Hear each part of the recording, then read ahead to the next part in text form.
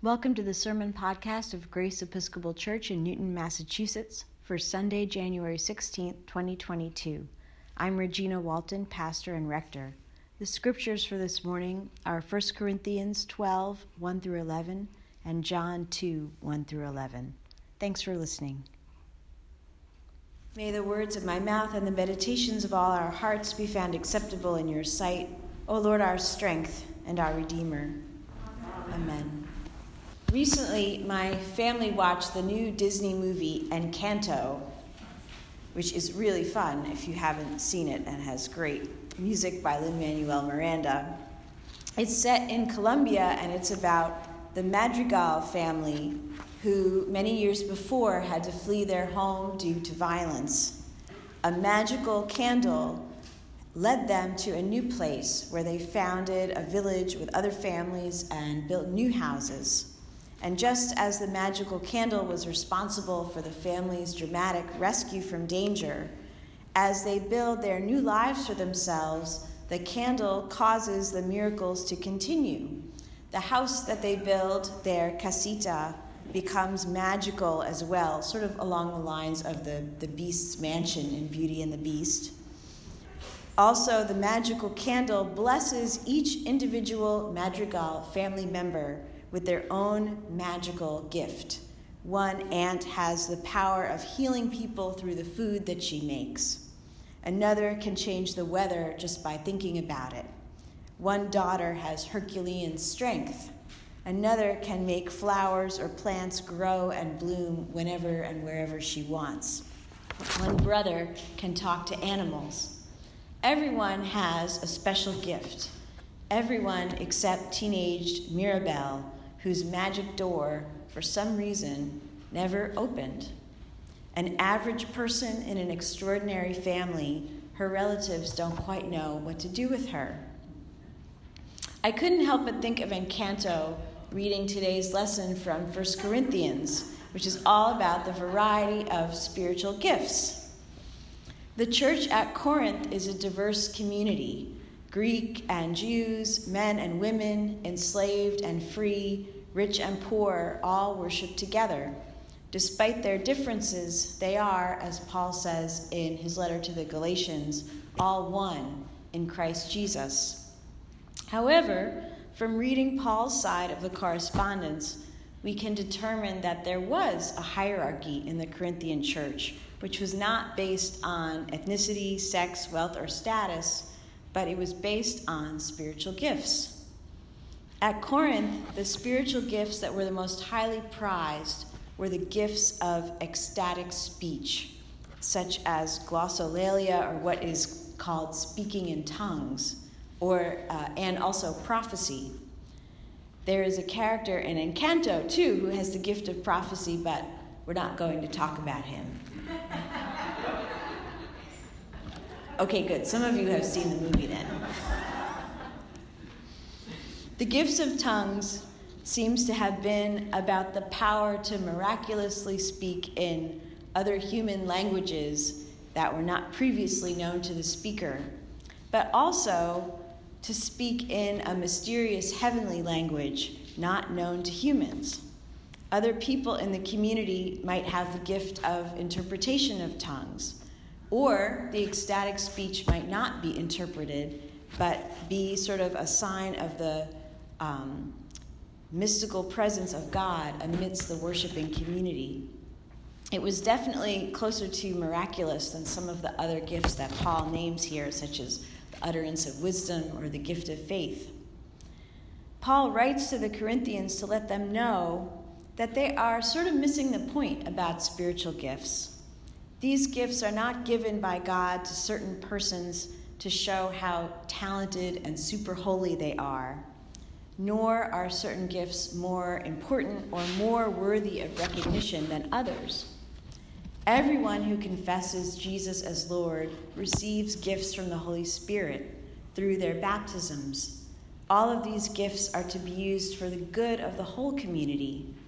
To each is given the manifestation of the Spirit for the common good, Paul says.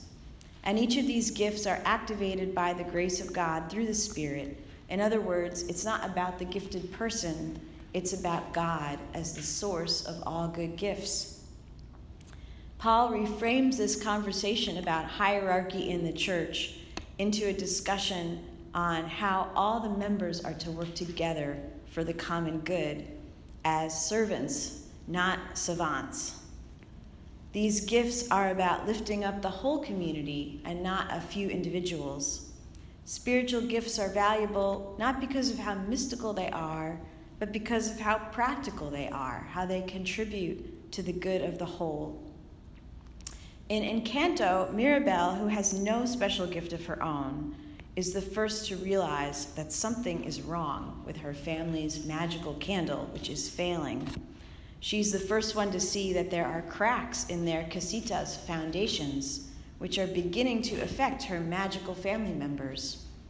Her relatives' identities are so bound up in their own giftedness that they are not able to perceive that their home and their family is in trouble, and that this trouble is related to their past and to how they have treated each other. If they don't sort it out, they won't be the magical madrigals much longer. In the same way, Paul emphasizes the common good, because without this as the focus, the new church won't survive. At Grace Church, I feel like we had our own outpouring of spiritual gifts in the last year as we worked really hard to get a CPA grant from the city of Newton to preserve our historic bell tower that was in really bad shape. In a letter I wrote to the parish after we had secured this grant, I said, "We have relied on the gifts of parishioners who are architects and preservationists, engineers, strategic planning consultants, elected officials, development and fundraising specialists, CPAs, grant writers, communications professionals, nonprofit administrators, photographers, volunteers in local community organizations and neighborhood associations, and many other Grace folks who know how to work together in love to get things done." Paul didn't name some of those gifts, but they were all really, really important to what we were doing. The enormity of the tower project and how concrete it was, literally made of stones, made it a natural focal point for our collective efforts. It was a natural thing for us to rally around. It gave us a clear sense of purpose and a clear goal. And now, praise God, we are beginning to look to life after the tower restoration. You know I was calling it Tower Pandemic 2020 and Tower Pandemic 2021. Let's pray for a new name for 2022. But how will we keep our clear sense of focus on the common good, our clear sense of working together for a common purpose, once this restoration work is completed? 2 years ago this month, 2 long years ago, we adopted a mission, vision, and values statement. And one of the main comments from the Jeremiah Project groups that all fed into that statement was that we wanted this mission, vision, and values, this MVV as we call it, to be a real thing and not just a piece of paper. The vestry has taken that very seriously, and a big goal of the vestry this year is to take concrete steps to live out our mission, vision, and values more deeply, and to make sure that all of our ministries and committees are working together towards the same goals. This project with the mission, vision, and values is not going to be as tangible as restoring an elderly tower.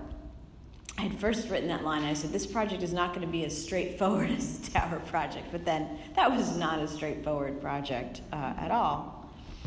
It's not going to have a clear beginning, middle, and end like a construction project does. It's going to be ongoing. Early this year, a mission, vision, and values team of vestry and former vestry members will be reaching out to all of our ministries and committees for conversation. We want to understand together how each of Grace's ministries fits into our sense of who we are, our sense of mission, vision, and values. And we want to get a sense of how we work together as a parish across our different ministries and to locate the places where we could improve our collaboration and our communication with each other. In any organization, secular or religious, renewed focus on mission means choosing priorities and acknowledging limits. And this is going to be a challenge for us at Grace. We tend to want to do it all. And doing it all often means that many people are doing their own thing rather than working together. That mindset has limited our effectiveness in the past, and it's something that we've named as a goal to change in the future. To live as a Christian community pulling together for the common good means that sometimes we're going to have to put our individual preferences aside. We're also going to have to ask not what I want or what you want, but what God wants for our parish. What is God's idea of the common good at Grace Church? What is God's idea of what outreach should be? The Apostle Paul calls this having the mind of Christ. The mind of Christ listens deeply, it loves very well, it lets go of slights, and it's able to serve rather than to dominate. The mind of Christ is able to accept change and does not insist on its own way or on the way that we've always done things.